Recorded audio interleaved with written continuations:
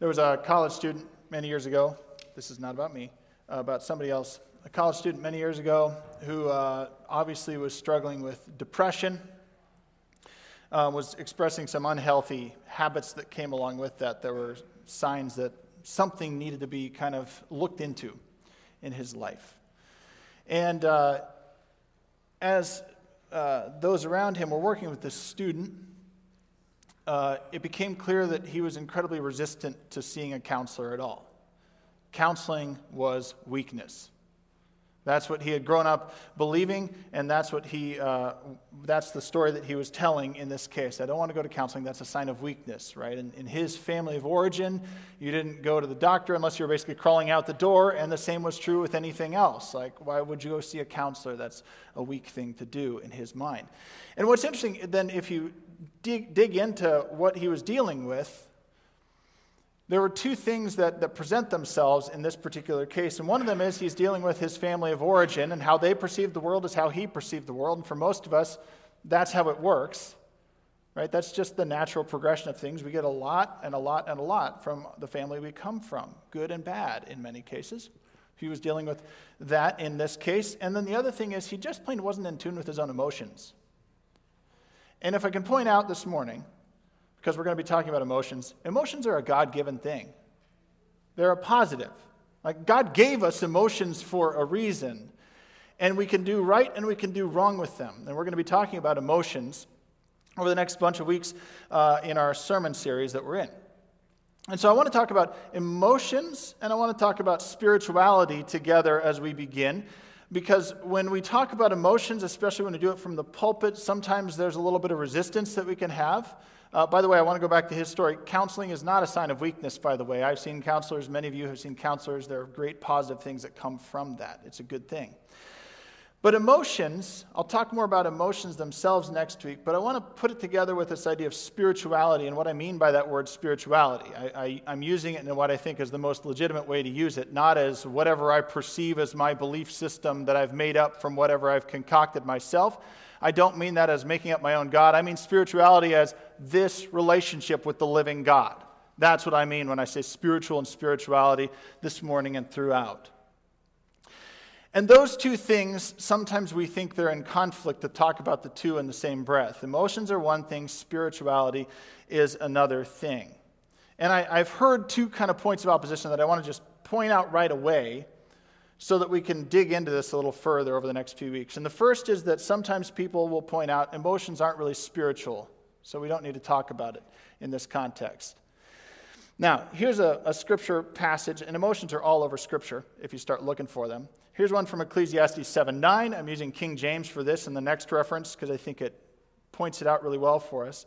It says in Ecclesiastes 7:9, "Be not hasty in thy spirit to be angry, for anger resteth in the bosom," that word is soul, the Old Testament word for soul, "in the bosom of fools."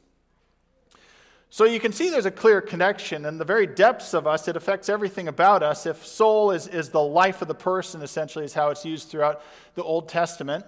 It's not simply some detached part of us. It's the very essence of who you are, what makes you you, and is deeply interconnected with the physical and the non-physical of you. Anger, if you let it go on in this particular case, it'll rest in your very being. It'll cause problems inside and out. Second is related to it. So the first point of opposition sometimes we'll hear is emotions are not spiritual, thus we don't need to talk about them. The second follows from the first. Emotions are separate from the spiritual life. I think this one speaks against it, but let's take another passage of Scripture here in a moment, which is Psalm 25:1. "Unto thee, O Lord, do I lift up my soul," David says. Now, historically, if we talk about emotions being separate from the spiritual life, one of the present ways that maybe people have expressed in the church emotions and getting caught up in emotions and missing sort of truth, if you will, is music. Augustine talked about it. Luther talked about it. I've heard it in my own ministry from many people. When we sing and worship, sometimes people will say, "I got caught up in the music and I missed the words." And that's a true thing that can happen. But they're not separate from each other, but I can understand when that happens. If we if there was no emotional content to the music, then we would just speak the words. Thanks be to God we don't do that. It's good to sing them too. There's got to be both in balance. But if you look at this passage here, and we're talking about emotions and the spiritual life, this life are connected together.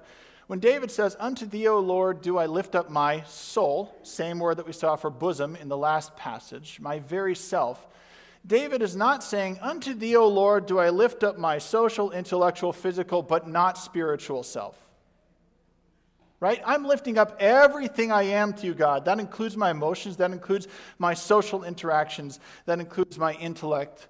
That includes physically who I am. "Unto thee, O Lord, do I lift up myself," is what David is saying. Everything about me. And the idea that we can talk about some of these things independently, the spiritual life and the emotional life and those things, you can kind of academically talk about them, but you can't actually live as if they're separate and not interconnected. That's a modern idea. That's not a biblical idea. You see all throughout Scripture these things have interaction with one another. So over the next few weeks, we're talking about the idea of emotionally healthy spirituality. There's a very fine book by Pete Scazzaro that goes over this in great detail if anybody's interested, and all kinds of others, emotionally healthy leaders and all that. And some of our small groups can pursue that book specifically if you're interested in this in your group.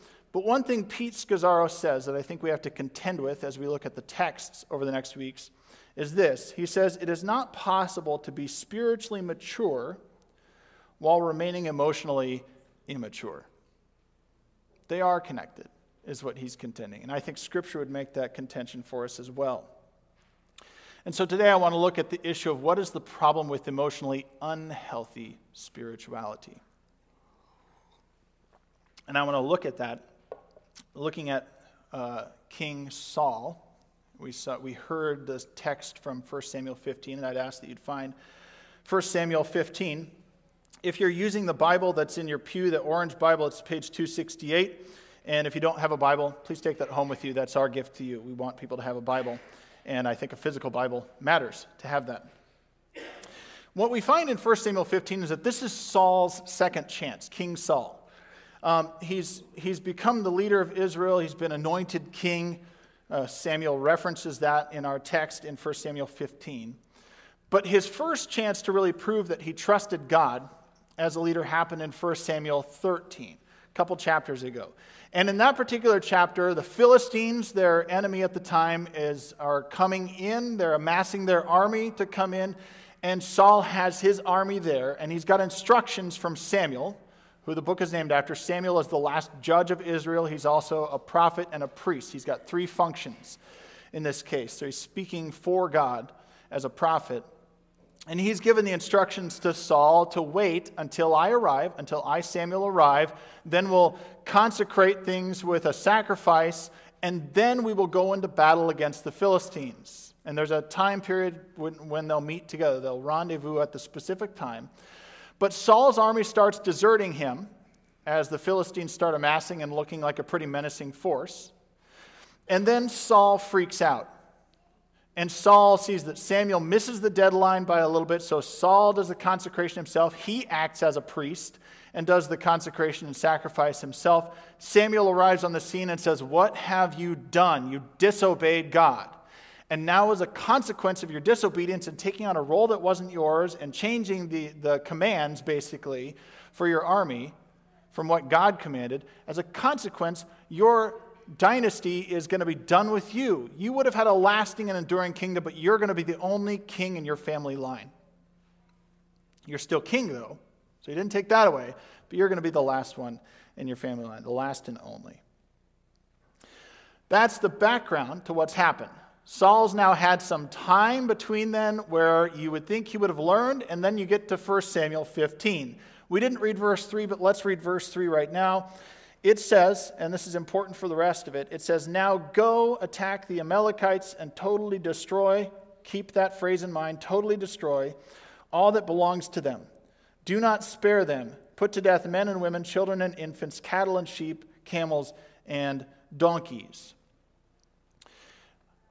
This, when it says totally destroy, that in Hebrew is the word herem, which if in my footnote, and probably on yours if you're looking at the little black dust at the bottom of the page, it says that same word is used in 1 Samuel, not just 15:3, but also 8, 9, 15, 18, 20, and 21.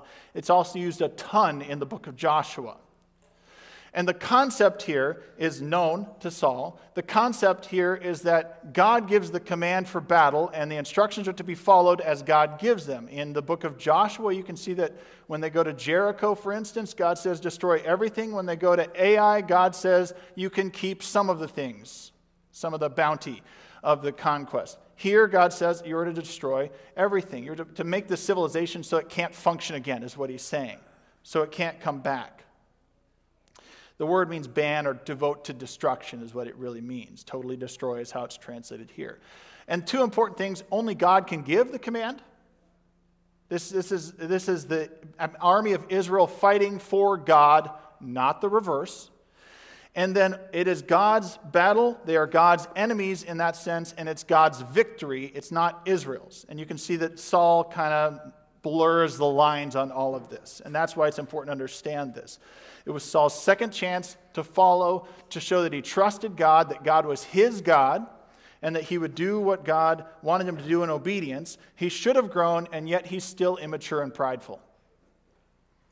And if we can look at the circumstances then, and we can say, what was Saul's problem? How does he show this immaturity and this pride? Three things pop out from what we can see from the text, and then we can see God's reaction to each of those things.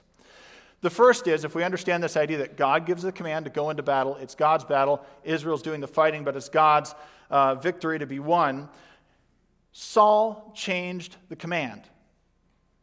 Saul changed the marching orders to fit his own purposes. He kept the best of the flock, and we'll see, of course, he makes excuses, but he kept the best of the flock. He captured the king. He wasn't supposed to do that.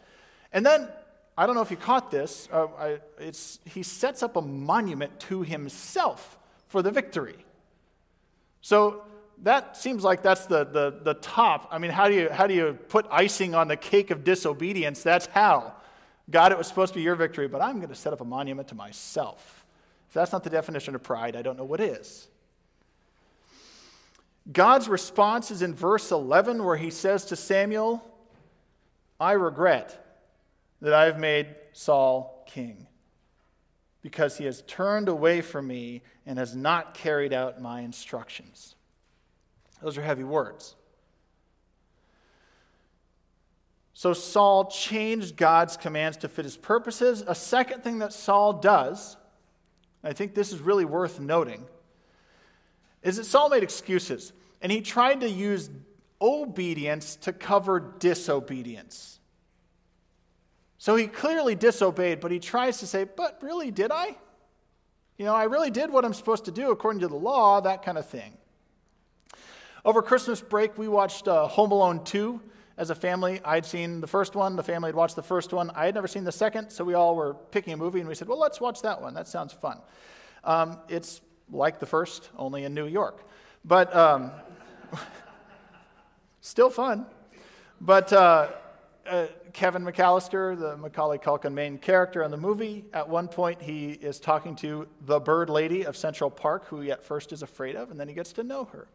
And there's some bad theology in the movie, even if it is entertaining. And this is one of the moments where you get sort of this bad theological moment, where they're talking about some of the bad things that they've done in the past. And Kevin, this preteen kid, is feeling bad about some of the way he's treated his family. And the bird lady, to encourage him, says, if you do good things, those will basically cross out the bad things that you've done. Now, practically speaking, that doesn't really work. And theologically, that's not how God does things. I don't know if you've paid attention to that in Scripture, but that's not how God works. It's just not true. That if you do enough good things, they'll outweigh the bad things. Saul's kind of trying to work that line, though, here, in my opinion. And his response is to try and make some excuses and say, but I was obeying. I was doing things that would honor God with the stuff that I had taken in battle. But God's response is heavier than the last one when you look at it. This is in verses 22 and 23. It's delivered through Samuel, functioning as prophet, as mouthpiece for God. Samuel says, does the Lord delight in burnt offerings and sacrifice as much as in obeying the Lord? To obey is better than sacrifice, and to heed is better than the fat of rams. For rebellion is like the sin of divination, and arrogance like the evil of idolatry. Because you have rejected the word of the Lord, he has rejected you as king. Saul's facing all kinds of consequences, and what we can recognize here is that partial obedience is still disobedience. We can parse that a little bit, and I'd like to do that because I think that's important to recognize here, that you can have partial obedience that's moving in the right direction. It's still disobedience, but there's some redemption that can be found in it, and you can have partial obedience that's still disobedience, and it's going in the wrong direction. So I want to parse that a little bit and state this. There might be evidence that somebody's trying to go in the right direction, or somebody can learn if they're partially obedient. I think we got to acknowledge that. So if you're a kid and your mom or dad says it's time to clean, your room, of course, sometimes there's an obedience gap that happens with kids. I don't know if you've recognized this, that a motivation gap sometimes, like, I don't want to do that. But a kid might try, and a kid might not be fully successful because they're not very good at doing certain tasks. As they're kids, they're still learning, but they are teachable, right? And so one of the ways that Scripture uses sin, it uses about 5 different major examples, but one of them is just missing the mark, like an arrow shot that misses the mark. And that's kind of what that would be there, right? Disobedience in a case like that would be missing the mark. It's not that I have a heart that's hard. I just didn't get there, right? It's still disobedient. But it could be teachable to learn full obedience. And you can compare then David, King David, who will come after Saul, the successor, and King Saul himself. Saul confesses. He doesn't really confess. It's just words coming out of his mouth. There's nothing that changes in his heart. David, you could argue, does things as bad or worse than King Saul does. But he has a contrite, shapeable heart that says, I don't want to do that again. I don't want to be disobedient again. It was wrong to do it, but I can be changed. And there's a distinction to be made there. It's still disobedient. It's still wrong, but Saul is passive-aggressive, actually, when you get down to it. He's trying to be nice on his face and tell you one thing, but manipulate the system to get what he wants underneath. He doesn't have a heart that's ready to be shaped.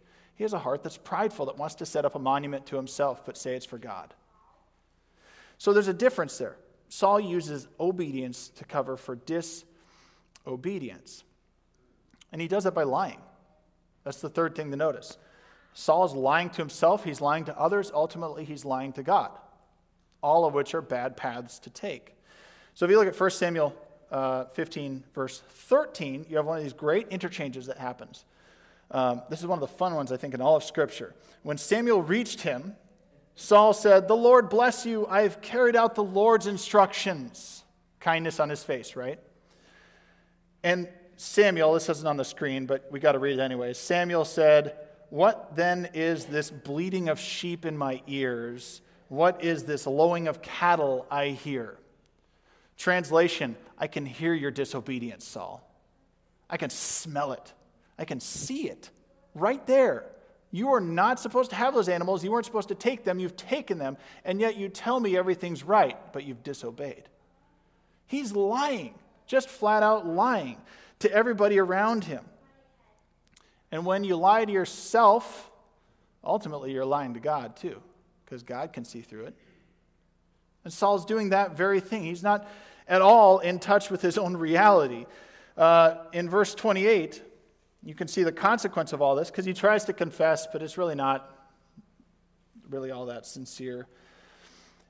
In verse 28, it says, Samuel said to him, "The Lord has torn the kingdom of Israel from you today and has given it to one of your neighbors, to one better than you." So the first consequence of his first disobedience was that you're not going to have a dynasty after you, but I'm not taking you out of leadership. Now he just gets pummeled for his disobedience over and over. And by the way, you're no longer leader.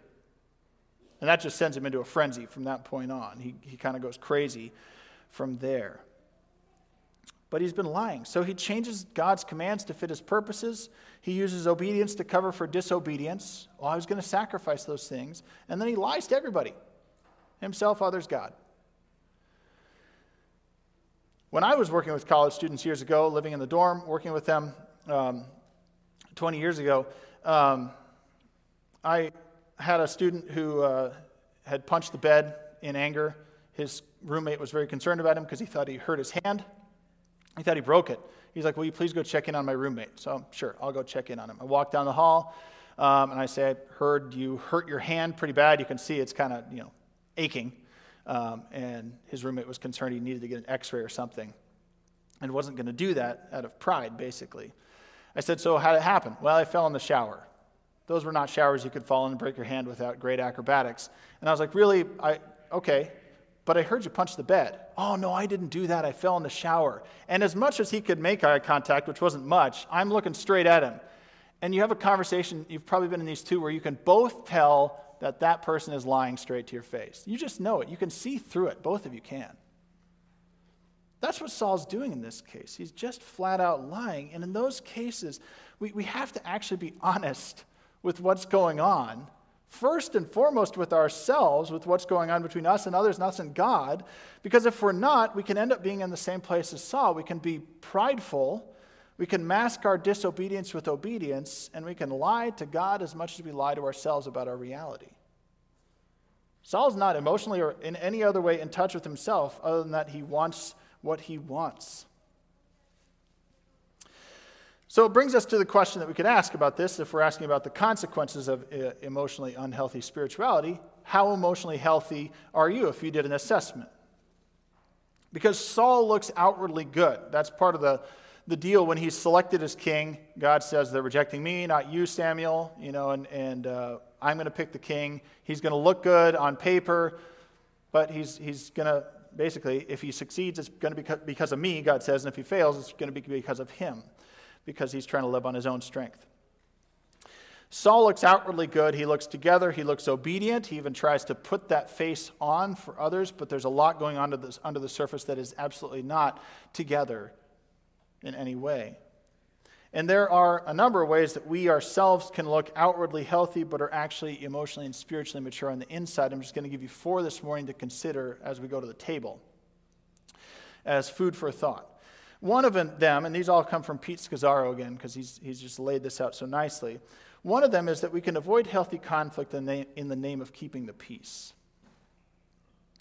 That is one way that what's going on inside of us and what's going on out here don't coincide together. And some of that can be family of origin issue. We come from families where we didn't deal with conflict in any reasonable way. We always wanted to have peace, but we never dealt with the underlying issues. Saul, interestingly, is the leader of God's covenanted people, but he comes in at a still tumultuous time. He comes in at the end of the period of the judges. Samuel's the last judge. And during that whole period, you have God's covenanted people who are supposed to be faithful and show the world who God is. And they keep getting into trouble. God keeps rescuing them. God delivers them a judge who brings them to prosperous times, but they keep disobeying again. And often we see this cycle of the judges. But actually the cycle of the judges is that they keep descending into chaos. Each time they don't get better, they get worse each time God rescues them. And then finally the book of Judges ends with, in that time, everybody did as they saw fit and they had no king. And then they finally get Saul. He comes in a time when they're kind of at the bottom in many ways of what obedience to God looks like. And in many ways, he represents the family system that he comes from. He doesn't bring them up. He brings them down along the way. He avoids the issues. He does what he wants to do. And this appears to have affected him. And it's never a good excuse for how to do life. The second, and I can be guilty of this, I can be guilty of the first too, but the second one I can really be guilty of, and maybe you can too, is ignoring or suppressing emotions. I kind of know what I'm feeling. I kind of know the emotion that's going on there, but I don't want to deal with the emotion, or I don't know how to express the emotion, or I don't know how to, whatever it is. And maybe it's just the old Swede in me or whatever, but it just gets pushed down. And that's not an emotionally healthy way, and that will actually have an effect on how we are before God if we can't be real about who we are and what's going on inside of us. And part of that, I'll just be honest, part of that in my own life I recognized is that I didn't even have the vocabulary, I realized until not too long ago, for how to express those things. A lot of men, particularly, I'll speak to men for a moment, we get anger and we get not angry as our emotions, right? Most of it's not anger. Most of the time when we think it's anger, it's something else: hurt, sadness, frustration. When we have that vocabulary, all of a sudden we can actually deal with it better. So there are ways to deal with these, but some of us just push it down because we don't want to deal with it. Or we don't want to deal with the past and the emotions that brings up because they're too hard. Sometimes we can have sort of emotionally unhealthy things that go on because we use work for God to run from God. And we heard that Matthew text today, which is such a powerful text to remember to have this relationship right, not just do ministry for God. Because we can do all the right things in the world. We can sacrifice the animals that we saved in battle out of obedience, but be wrong with God. And Jesus says in the end, I'll say, I never knew you. You didn't have this relationship right. We weren't together. You did a bunch of good things in my name. And we can do that. And finally, living without limits. This is something that I think often culturally has infiltrated the church in a great many ways, in sort of a universalist theological sense. That is, God will forgive me. I can do what I want to do. God's not going to turn anyone away, right? This gets into that Home Alone theology again of like, if I just do enough good things, that'll outweigh the bad things, because my bad things couldn't possibly be that bad compared to other people. And we end up living without limits whatsoever. When it comes down to it, when Saul finally apologizes or confesses his sins, he's not really sorry. He's sincerely out of touch with himself, with God, with Samuel as a result of all of this. And even you can see in his words, he doesn't have a commitment to God at all, because even in a couple times in this very text, he says, I want to worship your God to Samuel. He's not fully committed. He's trying to cover for his own what he wants to do. And ultimately, Samuel has to finish the job that Saul won't because of his disobedience. Saul's problem, as it turns out, was soul deep. I went to the very bosom of Saul, if we want to take that Ecclesiastes passage. He tried to live without limits, and he tried to call it faithfulness to God. And this is the problem with emotionally unhealthy spirituality. It puts us out of relationship with God. It puts us out of relationship with others. And ultimately means we're out of relationship even in our own selves. It's a total soul concern and a soul deep problem. So as we go to the table, I just have a couple questions to think about. Then we can go to confession as our start. And the leading question is what way am I like Saul? What still needs to be confessed? So I have three questions. One is, have I learned from my past disobedience to God? Do I have a contrite heart that's willing to change when I've been wrong in the past and had to confess? Or is pride still strong in me? Second, do I have obvious parts of my life that I hide from myself and thus God? And you might say, well, if I hide it from myself, I don't actually know about it. Well, we all know those parts in ourselves that we don't want to deal with. That's what I'm talking about. We know they're there. We don't want to unearth them and lay them bare before God. Are there obvious parts of your own life that you hide from yourself and thus hide from God, that need to be laid bare so they can be healed and redeemed? And finally, how am I using excuses of doing things for God to keep me from being with God? So I encourage you to consider all those. I want us to take some silence, and then we're going to go to the table together. You can be silent for a little bit to confess your sins before the Lord, and then we'll affirm our faith and take the Lord's Supper together to receive His grace. Let's go to silence before the Lord.